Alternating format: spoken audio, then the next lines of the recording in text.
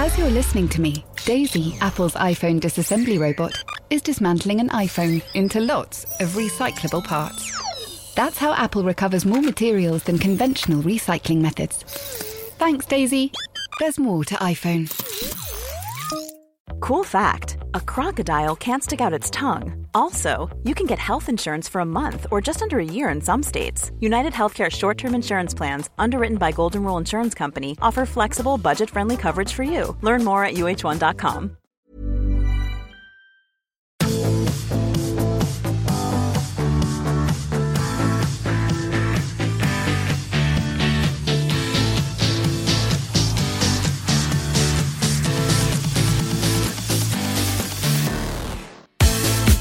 Hello everybody and a warm welcome to The Ruck, the Times and Sunday Times weekly podcast. Thanks for pushing us up the podcast charts to the top 10. We're very grateful. You can subscribe to us on iTunes.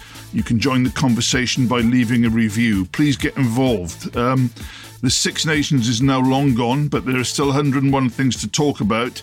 We'll be going right through to the Lions Tour and coming to you from New Zealand, from the tour, 12,000 miles away, into the bargain. Stick with us. Lots of big conversation to be had. This week, we've got European quarterfinals that we're going to look at.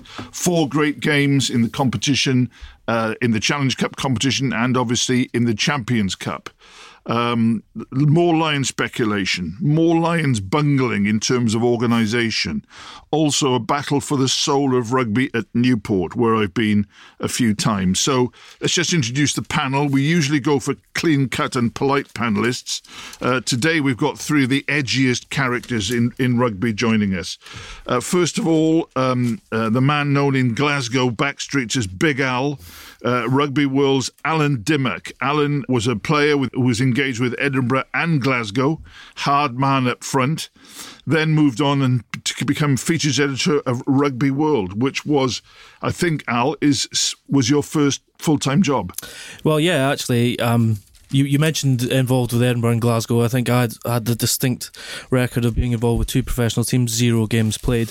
But from that, went to university and was lucky enough to start freelancing for Rugby World. And straight out of doing my master's degree, they said, fancy jumping on board. Pretty lucky, to be fair. Well, we all needed that luck at the start. It was exactly the same with me. But recently, as recently as last year, Al held the SJA UK Rugby Writer of the Year title. Yeah, I lost it to some fella. I don't know who it was. I know. Well, he's back in his box this year because it's been restored to the worthy winner. No, seriously, to win that award early in your career was a magnificent achievement. Al, there's a lot of affection for Rugby World. It started in 1960, still going strong. Also a great proving ground for young hacks. Is that how you see it? Well, I think it's a great place to cut your teeth, because it's sometimes when you talk about writing for a monthly magazine, people assume that you file some copy in the last weeks of the print run, put your feet up, and that's it. But actually, one of the best things... Is that not what you do? Well, I wish it was what we did, but actually, sometimes you get to go on magnificent trips as well because of the name World. But yeah. It's fantastic for learning the nuts and bolts, because you're out trying to source stories, but then when you come back into the office, you've got to put it all together. You've got to liaise with designers, and actually it's great in terms of learning what journalism is all about. And as you said, some fantastic names have come through there. Seems like every time I go to a press box and I meet an older hack, they say, I remember when I used to write for Rugby World. And you realise the list of greats that have actually worked with the publication. I don't remember the exact years I wrote for Rugby World. I do remember the salary. It was pitiful, but I'm sure it's not the same now. We now move on to a man who is to greyhound racing what Sheikh Maktoum is for horse racing. He's the owner of Champagne Mora and Ninja Rascal. Recently, Mora came in second at Hove. Adam Hathaway, greyhound owner, also arguably one of the most famous freelance in rugby. Adam appears in The People, massively admired. And when people say, as they often do, my God, Hathaway's gone to the dogs, they may be talking about greyhound racing. We don't know. Also famous for his duck consumption. I once went to on a weekend trip with him in which we had 11 meals in France. He ordered duck all the time. That included 2 breakfasts. Adam, we don't usually ask the tabloids to join this year, but you've managed to sneak in. Can I just ask you what you're always very close to Eddie Jones. You use him a lot and you need him a lot in your job. What do you make of recent criticism that Eddie's a bit of a grandstander and loves the attention? I think that Eddie was just what England needed, because previous regimes, I mean, I know there was an article at the weekend accusing him of arrogance. I didn't notice that. Who was that by? That was by somebody in this office. Was it? Oh. Yeah. I think it's exactly what England needed. The previous regime was a little bit too humble, and maybe it takes an Aussie to get England to puff their chests out a little bit. I agree with that. I agree. Okay, finally, a third member of our panel, fighting out of the red corner and from the rugby paper, Nick Moose Kane. Now, Nick has had a long career in journalism, and to be serious, he and I worked for ages on the Sunday Times together, and you could not have a better colleague or one who knows the game so well. Now, it's a time of frippery and online froth in journalism. Let's all get behind our boys, etc. Well, Nick, thank goodness, is a real journalist, not one of those. Nick, the rugby paper, when it started, it was seemed a faintly optimistic venture, but going well, lasted the course, goes through the summer. Are you happy with the way it's going? Yes, very. I think that, when we first started, as with all these ventures, it was a little bit tenuous. You couldn't predict really whether the grassroots would engage. But I think that the format of the paper as a weekly, which covers the game from the elite end right the way through grassroots of the game in England and Wales, is an extremely strong format. There's obviously a huge popularity within the community game. When we first started off, it was just before the Lions tour in 2009. We had a few months run up to it, and it's interesting because it was really that tour in 2009 that provided the takeoff for the paper. And what an amazing tour that was. Okay, that's Rugby World, the rugby paper. We're going to move on now to the European Champions Cup. Now, last year it was a bit of a party to which no one else was invited by the French and English. This time more teams have squeezed through and it's more representative. Really does look a fantastic quarter-final lineup. We've got Leinster Wasps, we've got Munster Toulouse, Saracens Glasgow, and we've got Clermont Toulon. Let's deal with the Leinster Wasps first. Adam, you see a lot of Wasps, you've seen a lot of Leinster. Wasps should not be away had the laws of the game been applied properly by the referee at the Was-Connacht game. Yeah. But how do you see that? Wasps defensively frail lately, but can they win over there? I think Wasps will go there and nick it. This is the leaders of the Pro 12 against the leaders of the Premiership. Now, Dai Young on Sunday rested a lot of his England big guns, Joe Launchbury, Elliot Daly, Nathan Hughes. They beat Leinster twice last year, absolutely humped them at the Ricoh and beat them in Dublin as well. I fancy them to go over there and do a job on Leinster. But Nick, a former Wasp player yourself, do you think your boys can squeeze it? Because Leinster on paper have bounced back and look very, very strong. Yeah, I'm a bit more apprehensive than Adam is. I think that Wasps look to me to be still not the sum of all their stellar parts, really. I think that their pack is going to be, as it always is, the pack will dictate whether they come away and with a semi-final berth. And I think that they're vulnerable. I don't think that they went particularly well. I know, as Adam says, they rested a lot of players at the weekend, but they're going to really have to step up. I think the interesting thing about that fixture is that if you look at who the referee appointment is, so it's Nigel Owens. You've got a game at the Aviva with Leinster at home, who are top of the league. I tend to agree with Adam in that I think Wasps may have just a little bit too much power. I think when in the final stretch they might be able to nick it with a length of the field try. But the thing is that you have to look at and admire what Leinster have done this season. Come through a couple of fallow years, and you look at the players that they've been playing whilst their big guns have been with Ireland. You've got youngsters like Dan Levy, you've got Ross Maloney, James Tracy, Adam Byrne. You've got kids like Gary Ringrose and Josh van de Vlier. Whatever happens, they are going to give this a good fight, and it's going to bear fruit in a couple of years' time. And suddenly we're going to be turning around and saying, geez, this Leinster team is as good as it was a couple of years back when they were winning titles. It's a really encouraging time for Leinster, I think. And this game is, because you've got Nigel Owens in the middle, I think it's going to be an absolute cracker, whatever happens. Yep, okay, that's a fair comment. I'm just going to, just a word about Munster Toulouse from myself. I think it would be absolutely murder. I think Munster will win by loads. Toulouse are only 9th in the French top 14. I think they're existing only on their pride. I think the club has gone to the dogs.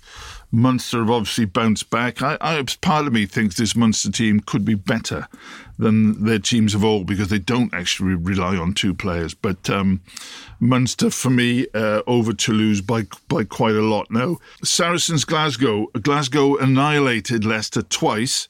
Putting them in the frame, but they sort of drifted out of the frame a bit for all those who saw Saracens play so well last Sunday. Yeah, Saracens, it was a bit of a steamroller performance from Sarries, and as poor as Bath were, it was a case where you said, these are all the best components of what this Saracens team can be. Hosting Glasgow Warriors, Glasgow, for all they've achieved over the last couple of years, this is a dizzy height that they haven't reached. Quarterfinals of Europe. It's a brand new experience for a lot of this squad, and as good as they can be, and for all the game breakers that they have, you look at this Saracens team and you think, if they want to, if they're really in the mood, they can knuckle down and bully. Glasgow were not helped by seeing Tim Swinson sent off. Tim Swinson has the season of his life for Glasgow. They've got some fine game breakers, but they cannot afford to be losing key players at times like this when they are coming up against the brick wall that is Saracens. Okay, Nick, the old French tie, Clermont, in my opinion, I don't know if you agree, been the outstanding team this year so far, against Toulon, the controversial mighty or non-mighty Toulon. Where do you see that going? I think that the biggest bridesmaids in Europe, Clermont, might win this one. I think that Toulon are not going particularly well. And, at home at the Stade Marcel Michelin, I think that Clermont will be absolutely revved up and formidable. What about Toulon themselves, Nick? They win 3 titles on the trot, magnificent achievement. Since then, you get the impression they're not quite sure who the coach is meant to be. You think that the owner is hiring players and that, my God, they're getting older and older. I mean, they'll be bringing back Lord Wakefield next to play in Toulon. Do you think Toulon have lost the shape and are on the slippery slope? I don't know how far they're on the slippery slope. They're obviously still pushing out the bung in huge amounts to a new generation of stars and so on. But you feel that they've lost that initial sort of Wilkinson impetus that they had, that the standards that he set and that the way in which he almost shaped that side has begun to disintegrate. Al? I think the interesting subtext of this one is that both of these teams lost at the weekend. If you've kept track of headlines in France, you'll have seen the on-again, off-again merger between the two Parisian sides in pro rugby. And actually, for as much as you expected that to have a knock-on effect, there was a real backlash at the weekend. Clermont lost to Racing 92, and Toulon lost to Stade Francais. Stade Francais, who are also in these European quarters in the Challenge Cup. And you see that, and you think, wow, these guys look surprisingly vulnerable. This game like this, I think that makes it a little bit more unpredictable. I think Clermont are most likely to win this one because whenever they've got a home fixture against big opposition, they can be terrifying. And Toulon, although they are in the playoff spots in the top 14, it just looks like Clermont have got their finger on the pulse a little bit more. Yeah, well, they sort of hobbled into the quarterfinals, Toulon. You know, they were the last qualifiers in it. And I just, my feeling with them is that they've lost their compass a bit. And Adam, we all love our club rugby. What do you make of that Parisian thing? I mean, these two magnificent clubs. Why would anyone want to make one magnificent club out of it? I mean, I just thought that was awful. Are you pleased that merges off? I am pleased, but it kind of shows the almost disdain that Parisians hold rugby in. I mean, it's more based in the central and south of France. The other big surprise is that nobody got a sniff of it. Apparently they've been talking for a few months and only got reported and then it was knocked back. So I couldn't work it out. I mean, can you imagine Harlequins and Saracens merging? I can't. The idea that Paris can't support 2 professional rugby clubs with a population that size is not great. We better leave out that bit about no one getting a sniff, or otherwise our bosses might not like it. They might think we're not working hard enough. But, okay, so incidentally, one thing I'd like to say is that the two wins by those 2 Parisian clubs at the weekend are probably because the merger's off. You know, they both now realise that they've got to fight for their lives. Absolutely, and Stade Francais, I think, are 12th in the division. So I mean, that can happen. Boys, we've given that a fair dusting there. Leinster. I'm just going to ask you for your 4 winners now. Let's go around the table. Leinster Wasps. Nick Kane. Leinster. By how many? Quite a few? No, by very few. Big Al? I think you could flip a coin on this one, but I think I'd agree with Moose. I think Leinster, just by sheer dint of being at the Aviva, will win it by 3 or 4 points. Okay. Adam, you're going for Wasps? Wasps by a score, yeah. By a score of points? Or by one score? By one score, yeah. Okay. I'm just going, I think Wasps have got it in them definitely to do it. I just think it's going to be a fantastic match. Probably Leinster by a couple of points. Wasps categorically have it in them. Munster-Toulouse, I've already said Munster by 25 points. Yeah, I find that difficult to disagree with that one, although it's that factor that you often get, which is it would be the saving of Toulouse's season if they beat them. But you'd have to say the odds are very heavily stacked against. I don't think Toulouse's heads are anywhere near it. But Al, we now move on to Saracens Glasgow. You fancy Sarries? I think Sarries, yeah. Adam, Sarries? If Sarries play like they did in the last half an hour on Sunday, I think they would have beaten the All Blacks. I think they're absolutely brilliant. They could easily put Glasgow away by 20. I think it's fantastic what Glasgow had done. As Al said, they can't quite get that up that last few yards to the summit. And I do think if Billy Vunipola, Itoje, these guys, Jackson Ray, these guys get going on the front foot, it really is difficult to stop them. One thing here, I mean, Glasgow have obviously had an exceptional run in the European Cup to date. And my concern is that their motivation in this game is going to be absolutely massive, because the big defeat that Scotland suffered at Twickenham has pretty well scuppered, but probably not quite scuppered, the chances of a lot of their hopefuls for the Lions. This might be a foothold back in. I totally agree. I think that, you take someone like Hogg, who's the Six Nations Player of the Year. We all know that Saracens to Richard Wigglesworth are going to put the ball up and up and up above him, and Bosch and Barrett are going to chase it. So how he deals with that is going to make a difference. And if Glasgow do come out of it, obviously, as you say, it's going to help their Lions. We should just go on to the Challenge Cup. It's always a little bit of a kind of afterthought, but it is quite tasty this year, just for those who haven't got it in front of them. The Ospreys are playing Stade Francais at home. Bath are playing Brive, 2 great former winners of the main title there. Edinburgh against, I was going to say lowly La Rochelle. That's till you remember that La Rochelle are top of the top 14. How did that happen? And then you've got Gloucester and Cardiff, which is one of the great traditional fixtures. Nick, Bath, Brive, Bath just slightly going and disappearing down the gurgler at the moment. Yeah, I didn't like the look of the way that they folded against Saracens at all. I think that George Ford, who I've been a huge admirer of, needs to rediscover his mojo. And if they are going to beat Brive, they're going to need a really firm hand at the tiller in that game. And against Saracens, both he and Khan Foto Ali didn't supply that. I think Bath might have one eye on a game the week after when they're playing Leicester at Twickenham. That's basically could be almost a playoff for 4th place. I think they might not chuck this one away, but I don't think they'll be fully on it. I just think some of these games, it depends how much you really want to win them. And Bath, I would be extremely worried at the moment. Edinburgh, Glasgow have reached near the top. Edinburgh still struggling. Had a grim time, in my opinion, under Alan Solomons. Again, La Rochelle may come to play, they may not, but big game for Edinburgh's future, this? I think so. I think a lot of these players in Edinburgh have got a lot to prove, because as much as they've enjoyed getting shot of Alan Solomons, as you mentioned there, they've got quite a big character coming in next season. The guys have got to grab some time in the spotlight whilst they can, because they're disappearing without a trace in the Pro 12.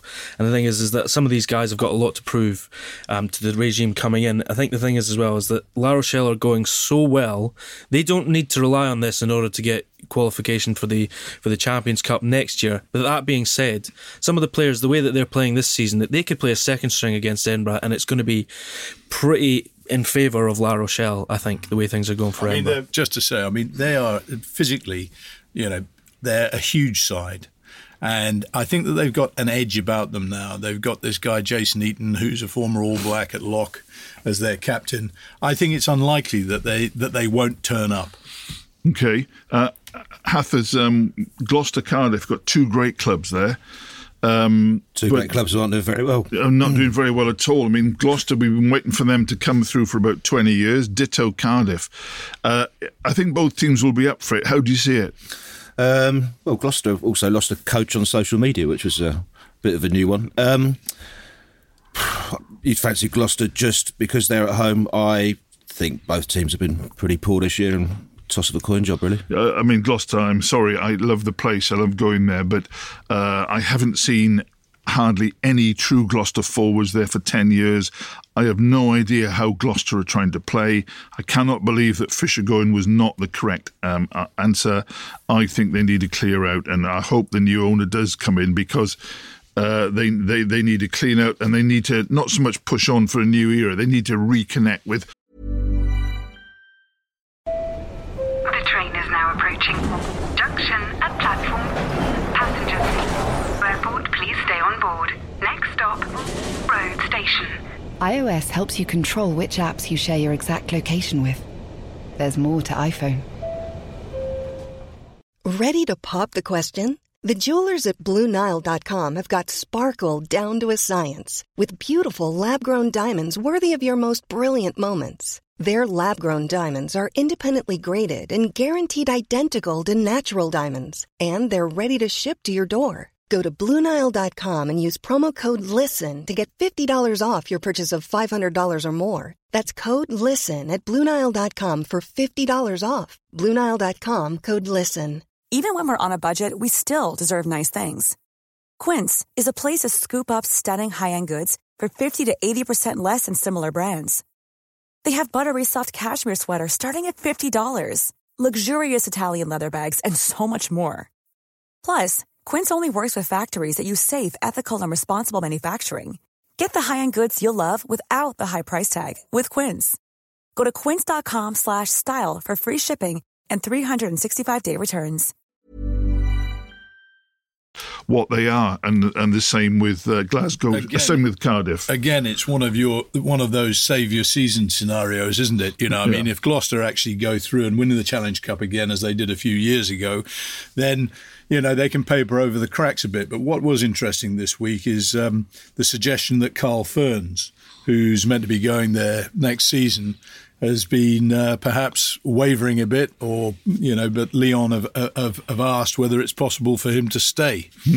So that's another thing, because it shows Gloucester's stock at the moment that they're not a go-to club for a lot of players. Very good point. And Gloucester put out a statement yesterday saying that there was no truth in the story he was staying in Lyon, which probably means there's something in it. Well, that's it. That's him staying in Lyon then. Right, let's just whiz through, boys, to complete our European roundup. We've done the Champions Cup.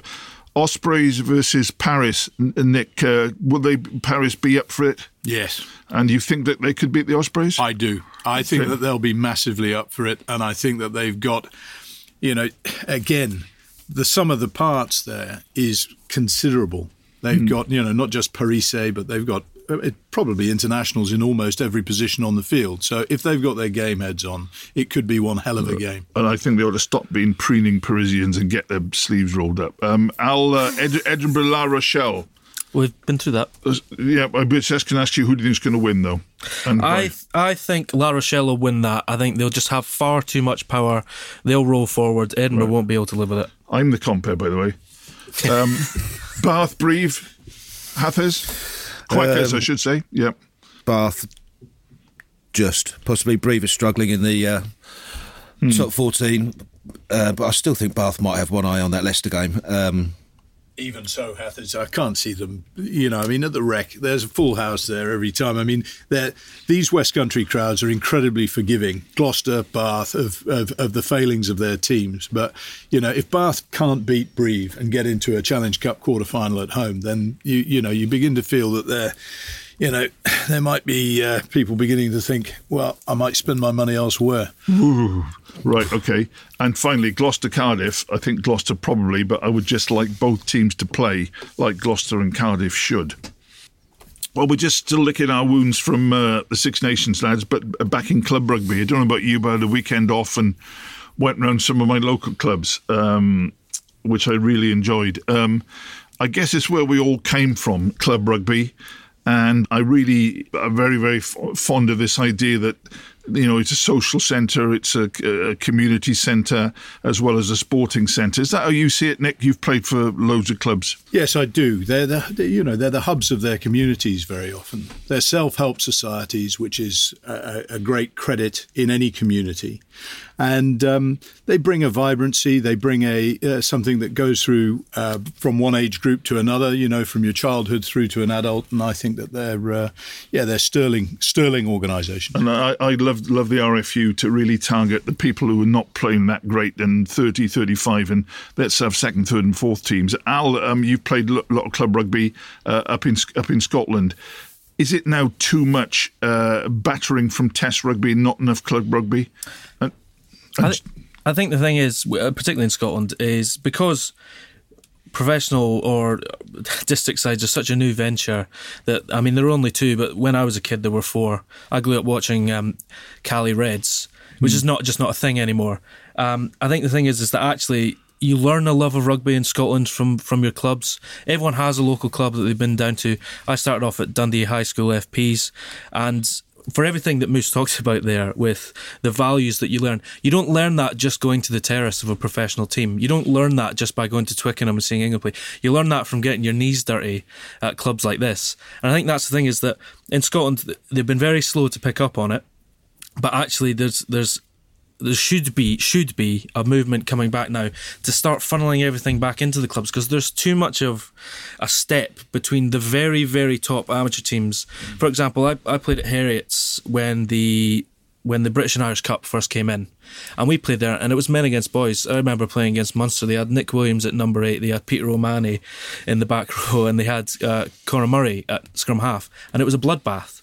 And eventually they went, right, these teams can't handle that step. There should not be that level of disconnect between your top professionals and your top amateurs. And that's the thing that Scotland have been slow to pick up on. But you're right, that's where the lifeblood of the game is. I didn't think those three players Al played were that good. You mean to say you didn't handle them, or what? It's a bit of a lame excuse. I don't think... Okay, fair enough. Well, there we are. A bit of running up the white flag there with those three. I think I would have had them any day of the week. Now, well spoken. I totally agree.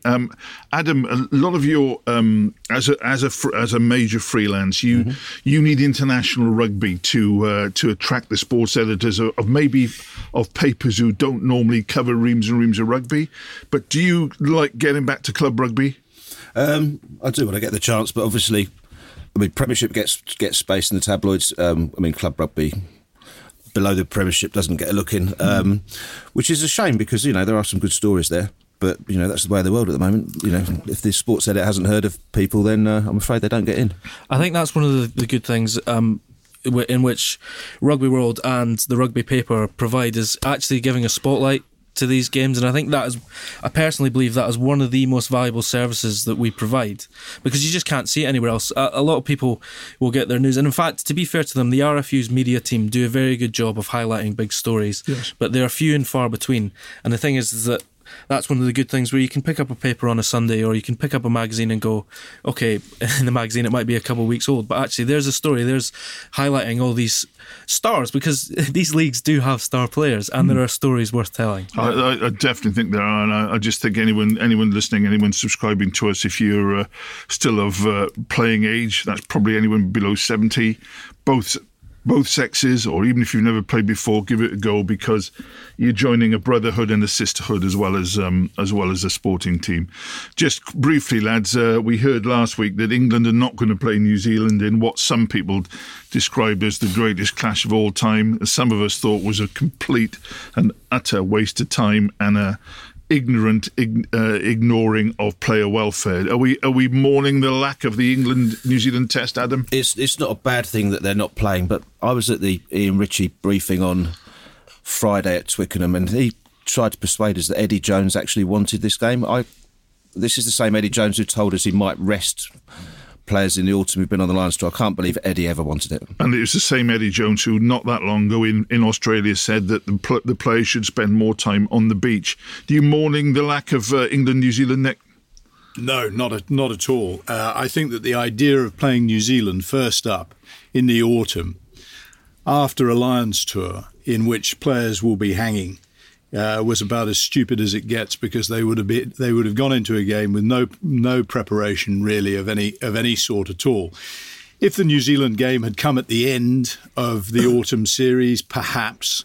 But even then, what you're doing is you're pulling in another game into the autumn window, and of course that's extremely contentious, in terms of agreed concertinaing the season. Al, you've been known as probably as a former prop and unlikely sevens expert, but you've been to Hong Kong, you've seen what it's all about. Just need a quick roundup from you, resume about where sevens is. Has it kicked on since the Olympics? What's happening on the HSBC World Sevens Series? It's an interesting one. You asked whether it's kicked on during the Olympics. I'm not sure it has quite grasped the nettle, which is a fantastic shame because of the spectacle it was at the Olympics. Because of the build-up was so bold, I think it suffered from a lack of coverage, and I think the sport itself actually has to look at itself for that. However, it's an interesting one to see where things have come, because also the great story of those Olympics was Fiji winning their first ever Olympic medal. They have gone right off the boil this year. It's taken a while. They've got Gareth Baber's taken over as head coach. He's not quite bedded in. They've not quite had the same. I think in this respect, it's right to use the word culture. They just don't have the same feeling as they've had even the year before. For all that, though, South Africa, the Blitzbokke, have come storming back. For all intents and purposes, they look like the champions-elect. England have given it a right good go. And actually, there's been a mini resurgence from Scotland and Wales as well. Good season so far from them. So it's exciting. It should drag on before we know, but it looks like South Africa will win it. And the thing is that thankfully, and this is much needed, is we need more and more and more pressure behind women's sevens. It needs to be as big as the men's circuit. Sure. They shouldn't be scrambling around every year to find major venues to put their hand up and say we'll host a leg of the women's series. And it's incredible stuff, as we all saw in the Olympics. And in fact, I'd urge you, if you get the opportunity to watch a stream, and World Rugby are very good with putting streams up and keeping you up to date with scores, if you get a chance to watch the women's sevens game as you can with the men's sevens team, do it, because you will not be disappointed. I agree. Well said. Now, three of us in this room are off to New Zealand in the spring for the Lions tour. They're going to release us on parole after a few months. But Adam, your destination is going to be Argentina with England. Yep. Fascinating, because there's going to be a lot of England players on the Lions tour. So a lot of new lads in Argentina with Eddie and yourself. While we're on pumpkin soup in New Zealand, you'll be on the steaks and duck in Argentina. What are you expecting? And the Malbec.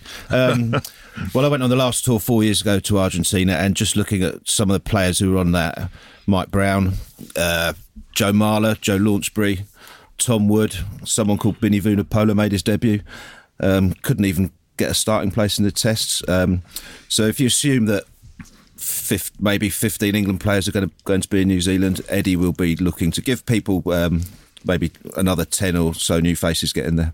Okay, and great for you for contacts, etc. But will it be competitive? I think so.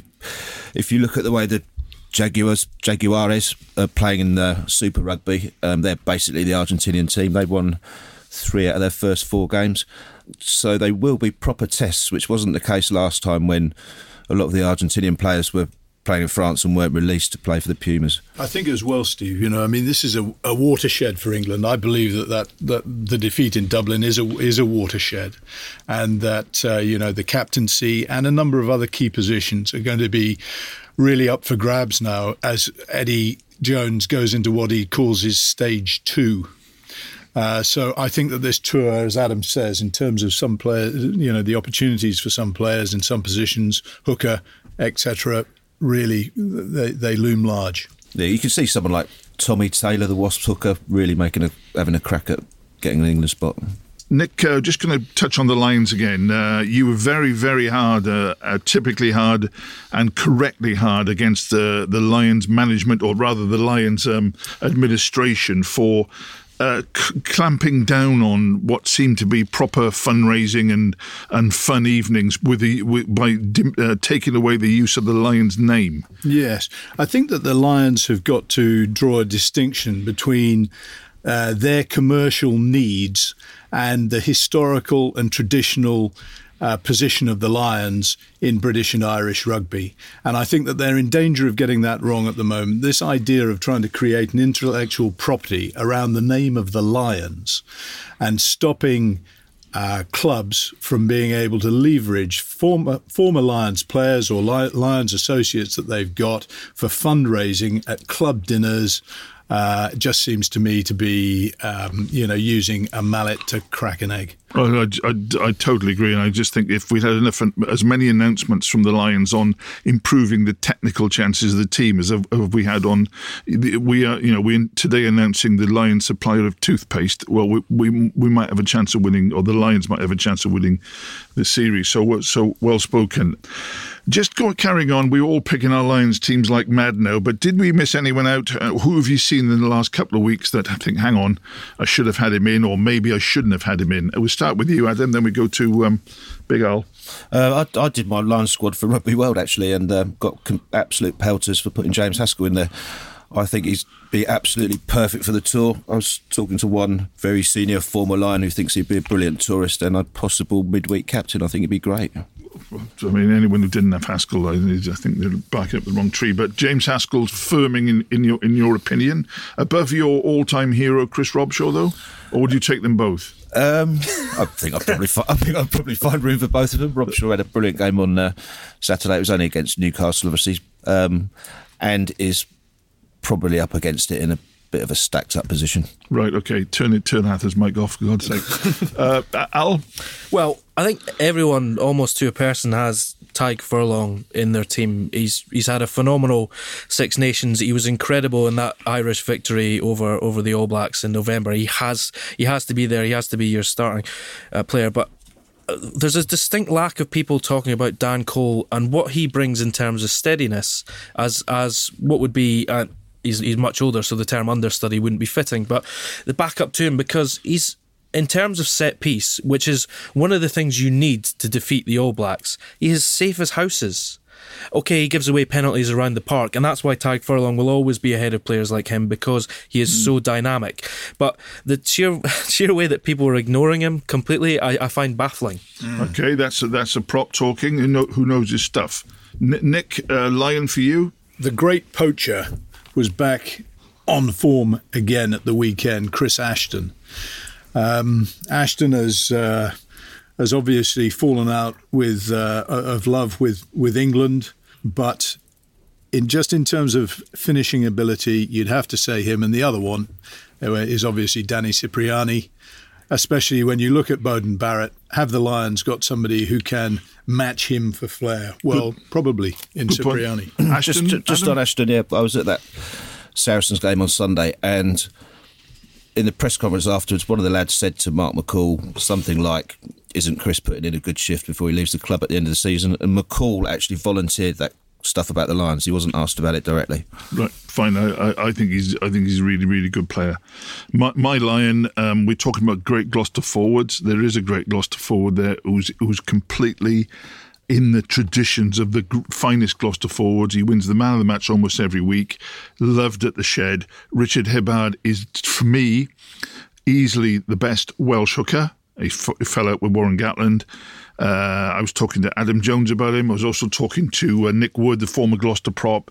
Nothing but great things to say about him. Very, very sad he's fallen by the wayside. So that's a few Lions thoughts for you. No doubt you've got them thoughts of your own. So that's about it. We've wrapped up most of the big issues and the smaller issues of the day. The lads have spoken brilliantly. Just before we go, our careers, such as they are, I'd just like to know from you what your best assignment was. And that is maybe the best game you covered or the thing you most enjoyed. We'll start with Al. Best assignment of your career, mate. Well, thankfully, with Rugby World, you get a chance to, because as a magazine, you get to go in depth every so often.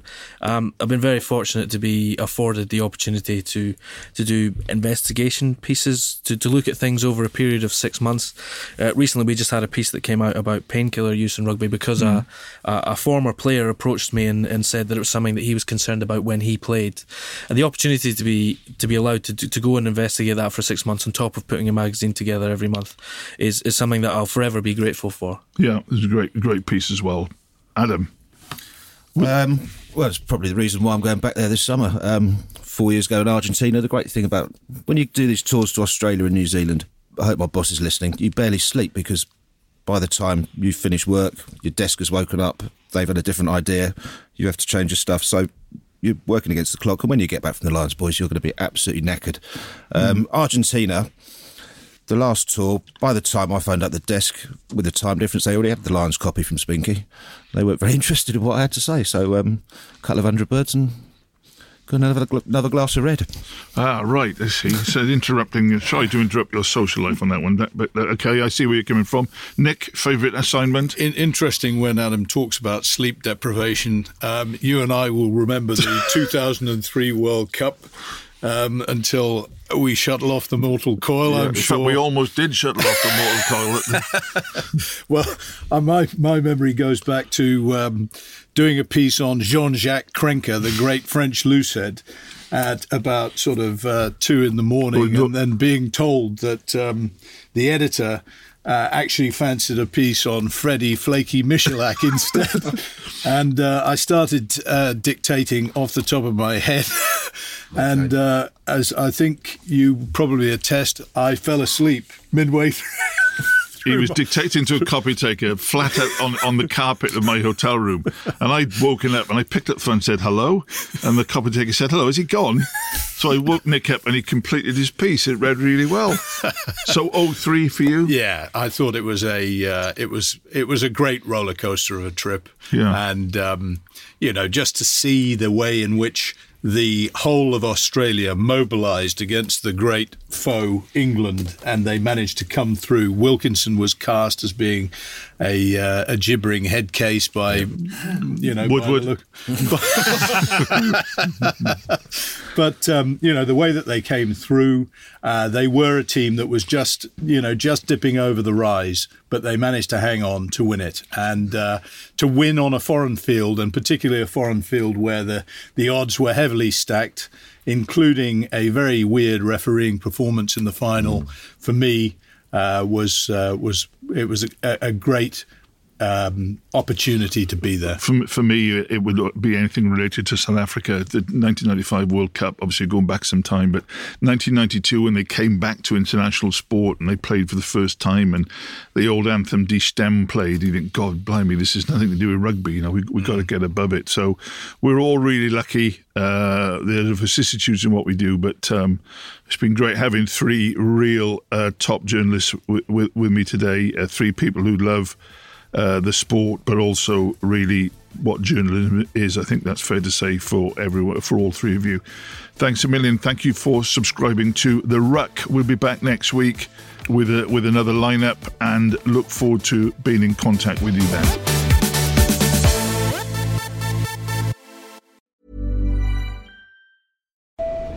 The train is now approaching. Junction at platform. Passengers, airport, please stay on board. Next stop, road station. iOS helps you control which apps you share your exact location with. There's more to iPhone. Hey, it's Danny Pellegrino from Everything Iconic. Ready to upgrade your style game without blowing your budget? Check out Quince. They've got all the good stuff, shirts and polos, activewear, and fine leather goods, all at 50 to 80% less than other high-end brands. And the best part? They're all about safe, ethical, and responsible manufacturing. Get that luxury vibe without the luxury price tag. Hit up quince.com/upgrade for free shipping and 365-day returns on your next order. That's quince.com/upgrade.